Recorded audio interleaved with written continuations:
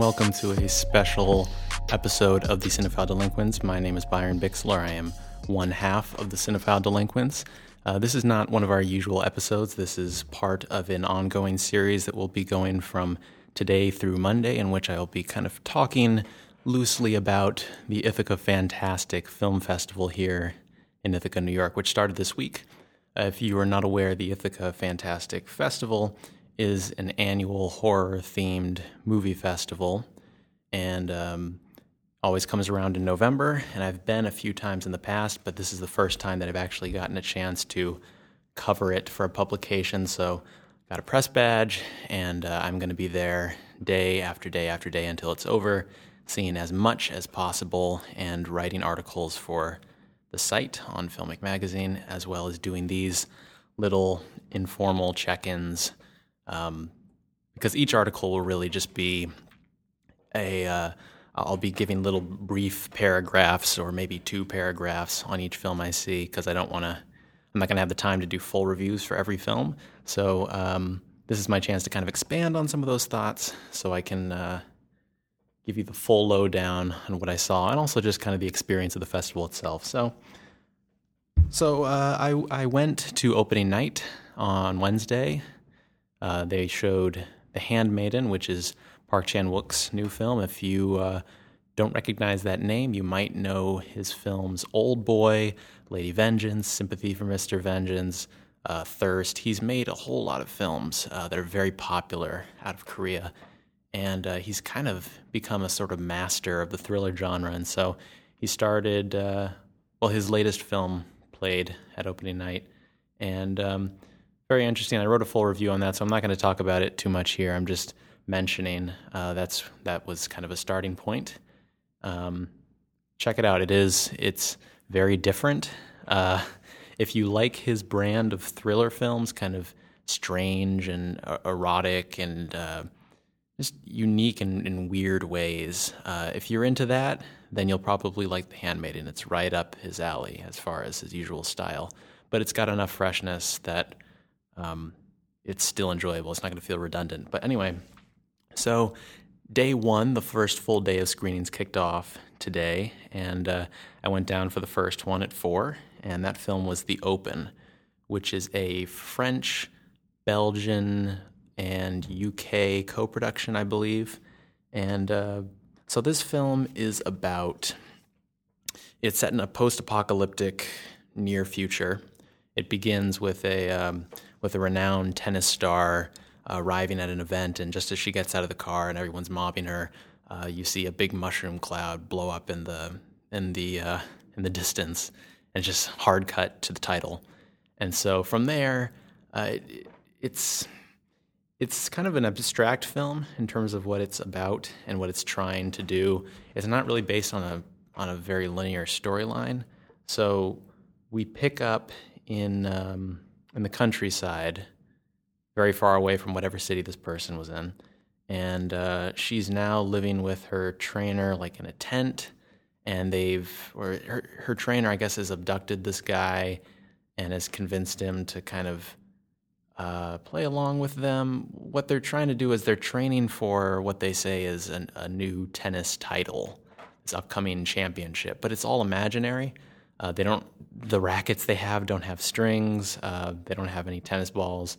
They kind of put out some tape on the grass or on the sand or wherever they're setting up, and they play this imaginary game of tennis, and it's kind of odd. And this guy they bring along is very reticent to join at first because he's like, this is absurd. The world has gone to shit, and you're messing around with fake tennis games. But eventually kind of buys into it because it's kind of a comfortable delusion, and it helps them compartmentalize the better parts of human experience before this fallout happened and kind of wrecked everything. And so it becomes kind of a protective bubble for them to engage in this. And so the film doesn't really have a lot of plot points. It's them training, and they don't really run into anyone else until kind of near the end. But they're training, and every once in a while a plane will come flying overhead, and suddenly they'll be brought back to the reality of their situation. And so I guess I would describe it as if you've ever seen John Hillcoat's The Road or read the book, it's like The Road minus the cannibals. Replace them with tennis, I guess, which is weird. But it's a quirky premise, and I was very open to it. I was very open to it. I was hoping it would work out because I love abstract concepts, metaphors, kind of played around with in a cinematic way. But I thought this was kind of a slog to get through. I didn't have a lot of sleep the night before, admittedly, so I was dozing here and there, but I did catch most of it. I wasn't like missing key details. It was just a minute or two here and there. And I had a hard time connecting with it, really. I didn't think that the concept was played with deeply enough. I almost felt like it was probably better suited to a short form. In addition, the two main characters were just kind of blank slates throughout.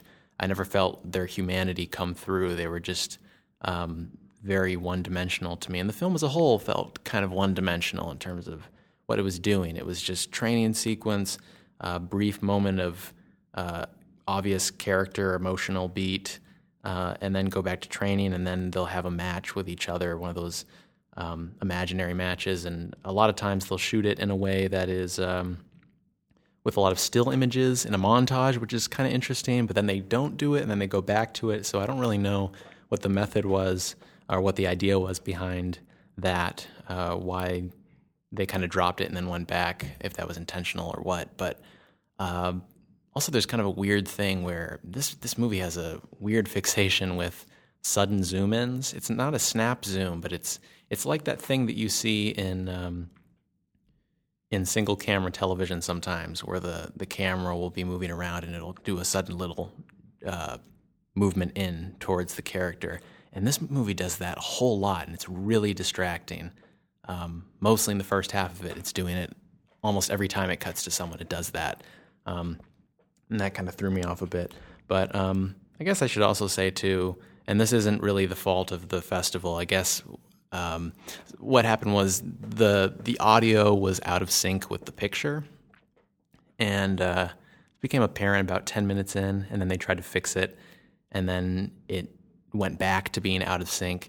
And apparently, I guess the visuals were going at a different speed than the audio. It's a weird set of circumstances. I've never heard of that before, but I guess it just had to do with the way it was sent to them. So it has nothing to do with the people who run the show. That kind of thing didn't happen again for the rest of the day, but kind of an odd experience because I was constantly hearing the audio about 5 to 6 seconds before you'd actually see it come into play. And I'd never seen a whole movie like that.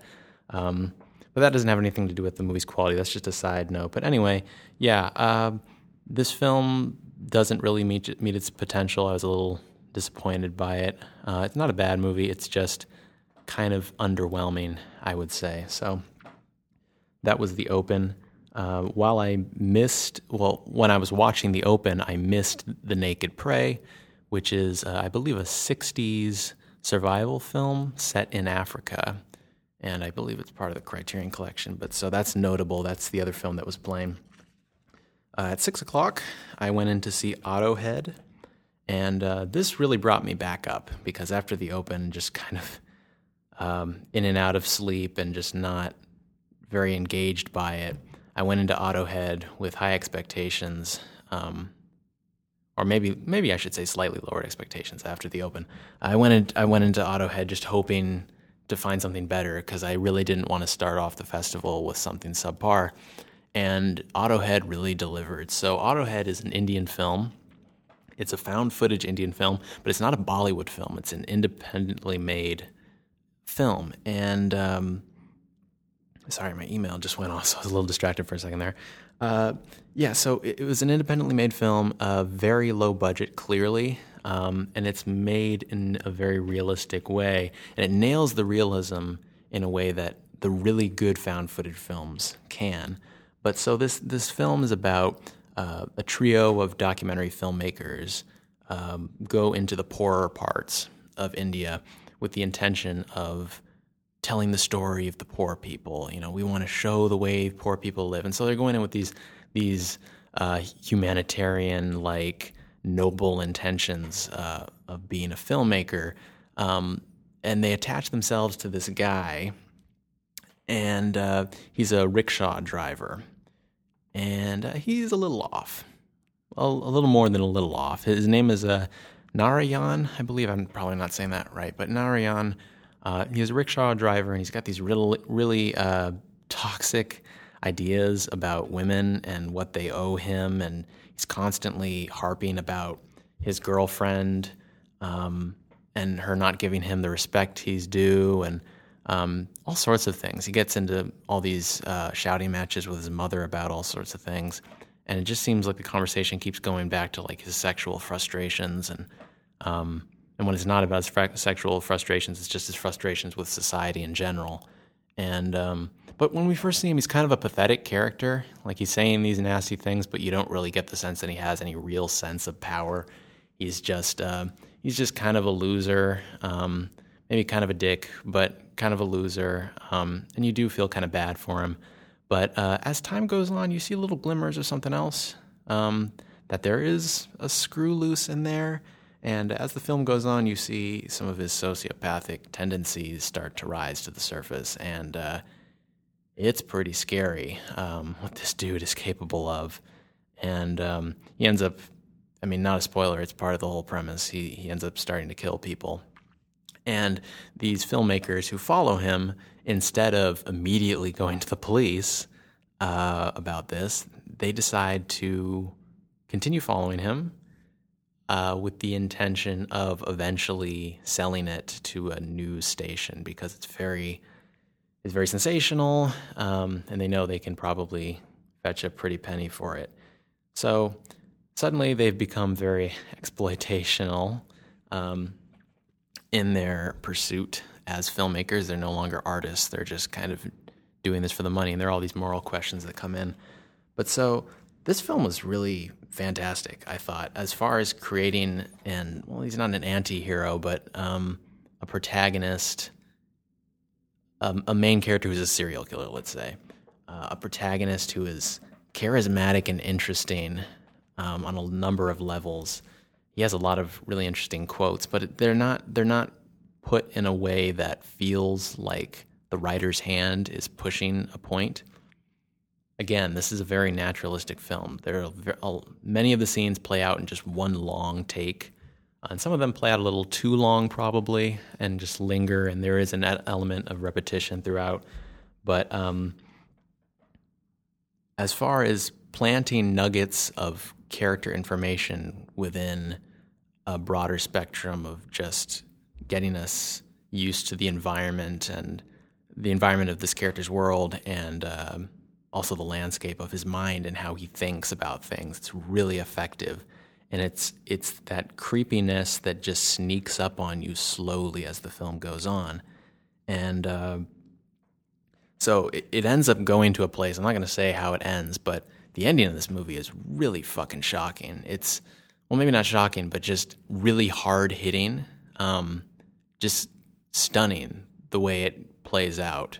And I'm really hesitant to say anything more than that, just because I don't want to give away what happens. But it's a really, not sudden, but it's the kind of ending that just hits you in the gut, and makes everything so much more disturbing than it was already. So, yeah, this is, I would recommend this. I'd give it like a 3.5, so that sounds low. I mean, it has issues. Like I said, it's kind of repetitive in places, and eventually, at some points, it brings it in that whole narrative of the serial killer wanting to clean the streets of the dirtiness of the people or whatever, like it's all human trash, that kind of thing. But, and that feels a little cliched, but for the most part, this is really cool. And I forgot to mention also, there's a whole element of critique of India's national cinema, specifically Bollywood, and just kind of populist cinema in general, as well as how maybe not discriminated groups, but marginalized, poorer communities are kind of pushed to the side and not as prioritized as some of the upper classes in that country. There's a lot of talk of movies and movie stars, and this character, the way he acts on camera, makes you kind of wonder about how much the camera being around is contributing to his violent behavior and his need to perform. And so it's really interesting. If you've ever heard of the film Man Bites Dog from, I believe it was the 90s or 80s, something like that, similar premise of a camera crew following around a serial killer. That film is more directly satirical. This has satirical elements, but this plays it a little more straight, I think, in terms of the horror.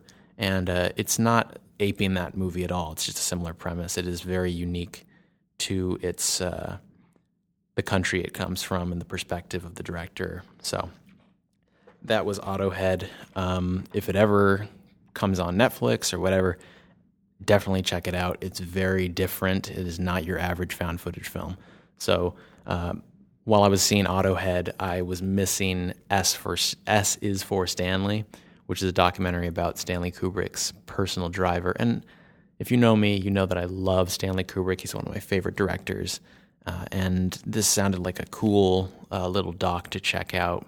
And I heard some people coming out of it afterwards who seemed to think it was pretty insightful. But yeah, so that's what I missed. And going on to 8 p.m. now, I went in to see Pet, which is a film starring Dominic Monaghan. I'm, again, probably saying the name wrong. I don't know. Lord of the Rings fame, one of the hobbits.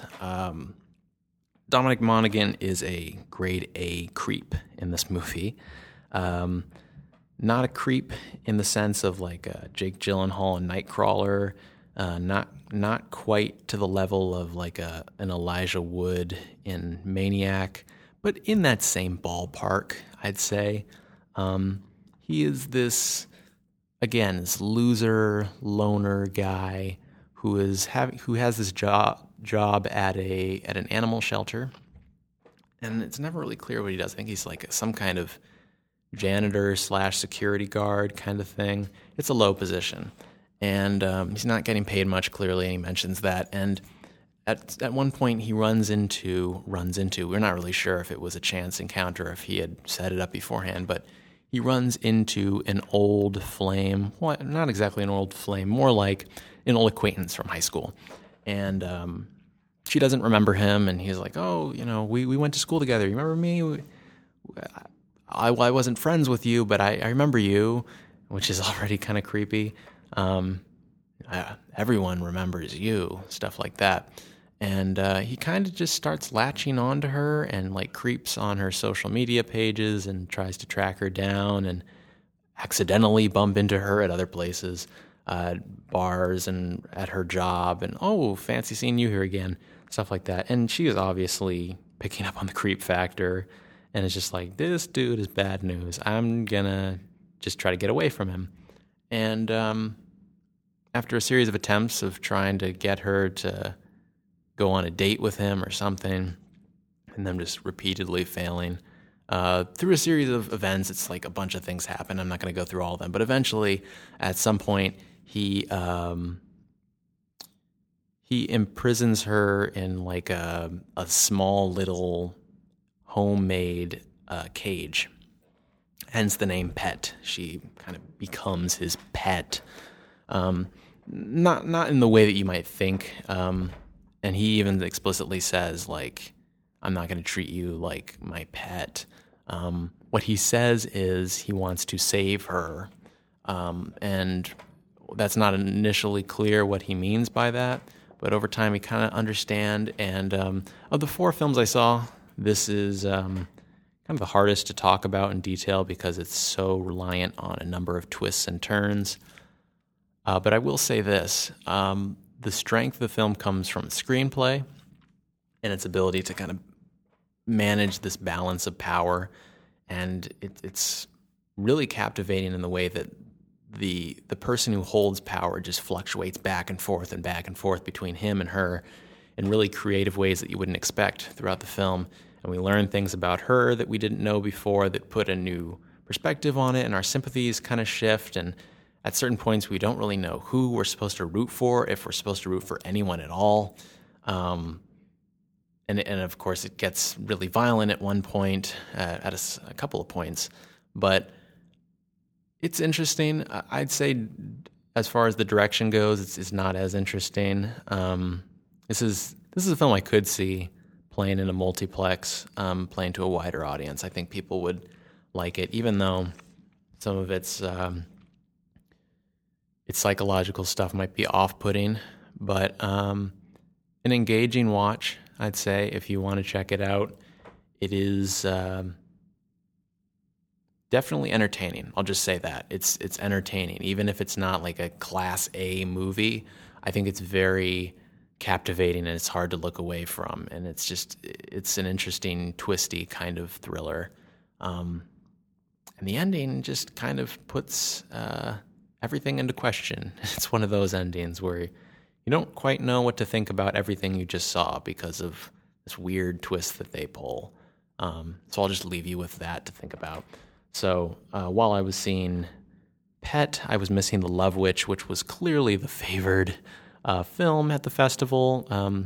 My screening of Pet had quite a few people of it, but The Love Witch, as I could see when people were filing out, was packed and very, very popular. Everyone coming out of there was just beaming and just going on and on and on about it. Spoke with a couple people I know as well who seemed to really love it as well. And The Love Witch is this throwback to 60s Technicolor pulp novels and melodramas and stuff like that. And if you look at the trailer, it looks like a movie that came out 50-something years ago.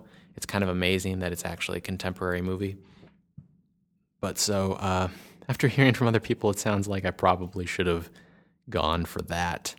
Although Pet was not a waste of time. I did like it. So moving on to the last bit. I'm going to try to wrap this up soon because this is going a little longer than I thought it would. So the last thing I saw tonight was The Best Thing, easily. Ended the night on a very, very high note with Wolfen, which is a horror. I don't know how to classify it exactly. It's kind of an investigative procedural film on one end. At the other end, it's also kind of a horror thriller. It's a werewolf film, at least in premise, but it is totally different from what you would probably picture it as. Reading the premise of it, a New York City detective played by Albert Finney, who I love Albert Finney and everything, Under the Volcano and The Dresser. I believe he was in the Dresser, but Albert Finney is great in everything, and he's great in this, but he plays a New York City detective who investigates what appears to be a series of animal attacks in New York. And as he dives deeper and deeper down the rabbit hole, he comes to find an entire world that he never knew existed. And I'll get to what that means in a second. But so Wolfen, you would think going into it, it sounds like the premise of like a trashy, special effects heavy horror film, and it's in the 80s, so it's kind of in that whole era where you had movies like that. And this was screened as part of a werewolf retrospective they're doing, in addition to an American Werewolf in London, which I really like that film as well. This is not that movie at all, though, in terms of what it's trying to do and its tone and all that is very different. It is very intense. At times, it takes the Jaws route of hiding the creature, or creatures, maybe I should say, which again, not like a major spoiler, of hiding the monsters that are kind of roaming around for 90% of the movie until really the climax, you get to see them. And it's got this level of intrigue about it where we're just trying to figure out what the hell is going on. And there's just this mysterious aura over everything. And it's really fascinating in that way. And at the same time, more interesting than just the tenseness of it, the tension of it, I should say, is the way it uses subtext. I would have never thought that a werewolf film, a werewolf horror film, And really, I don't even know if you would call it werewolf, because it's not really about a werewolf. It's more just straight up wolves. A werewolf film, though, let's just say, I never would have thought a film like this would be the perfect vessel through which to express this theme of the natural lands kind of receding and greed taking over, and old traditions dying away, and the onslaught and the detrimental effects of capitalism. And it's got all these deep themes going on beneath the surface that really kind of blossom in the last half hour. And there's a whole element of Native Americans. There are a few Native American characters who become prominent later in the film. And the whole mythology built around like what these wolves are and what they represent is so fascinating. I've never seen anything like it in a werewolf movie before. And so it sticks the landing completely in the end. The climax is incredible. It is both bombastic and thrilling in just a visceral sense, in terms of just the action of it, is really kind of surprising and hair-raising. But then it also kind of settles down and gets to the meat of the theme. And there's a climactic scene, like the second to last scene, is just perfectly played. I'm trying to think of what to compare it to. It's like there's a little bit of Lady from Shanghai in there, in terms of something it does with mirrors, but it's so beautifully done in terms of how it handles that conclusion. And it sounds weird the way I'm saying it, because I'm not really giving any details on it, but I was floored by this, really. Throughout most of it, I just thought it was pretty solid. But then once I started thinking about it as it was going on, the movie is mostly set in the Bronx. And, you know, if you've seen pictures of New York City in the 80s, specifically the Bronx, it's just a lot of rubble. The first shot of the film is of an apartment building getting demolished and brought down by dynamite, and the dust clouds rising, and then the title goes across it. And that really sets the tone, because you see that play out throughout the film, that element of this wasteland that has been brought about by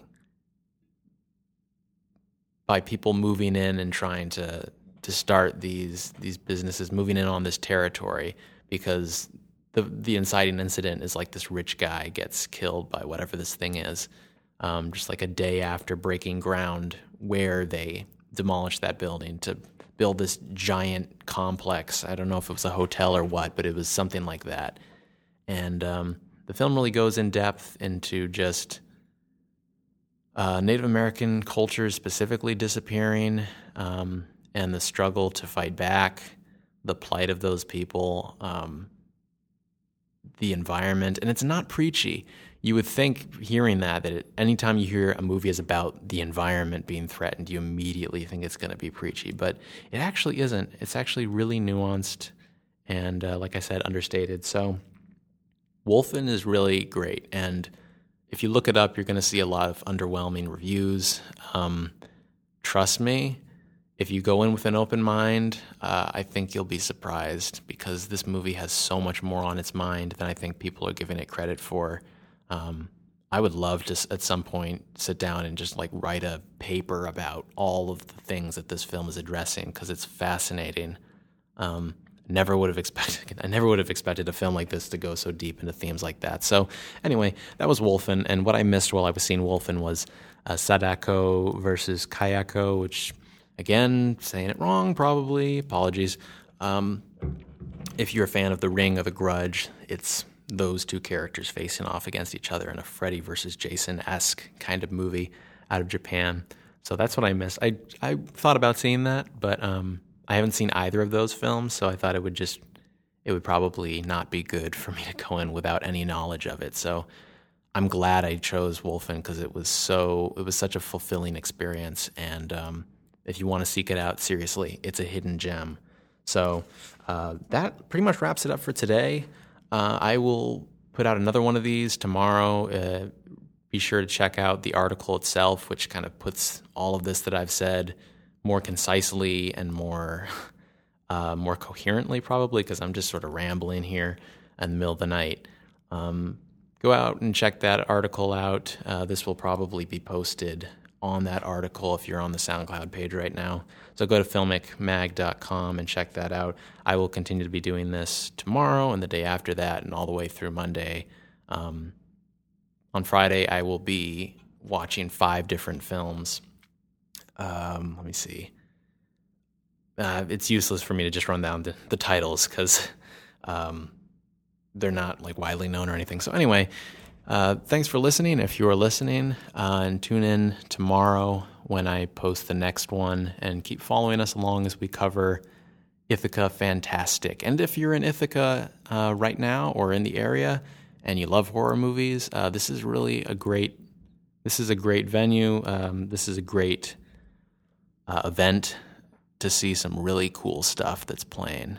Even if all of it doesn't hit, which of course any festival you see, everything isn't going to be a masterpiece, but to get a chance to see all of these little indie films that are doing all these interesting things that you don't normally see in most films, and you might not get a chance to see because not all of these are probably going to get distribution or DVD eventually. So it's a really great opportunity to see some really neat movies and support a great theater and a great festival that hopefully keeps on going long beyond its 5th year. So thanks again for listening.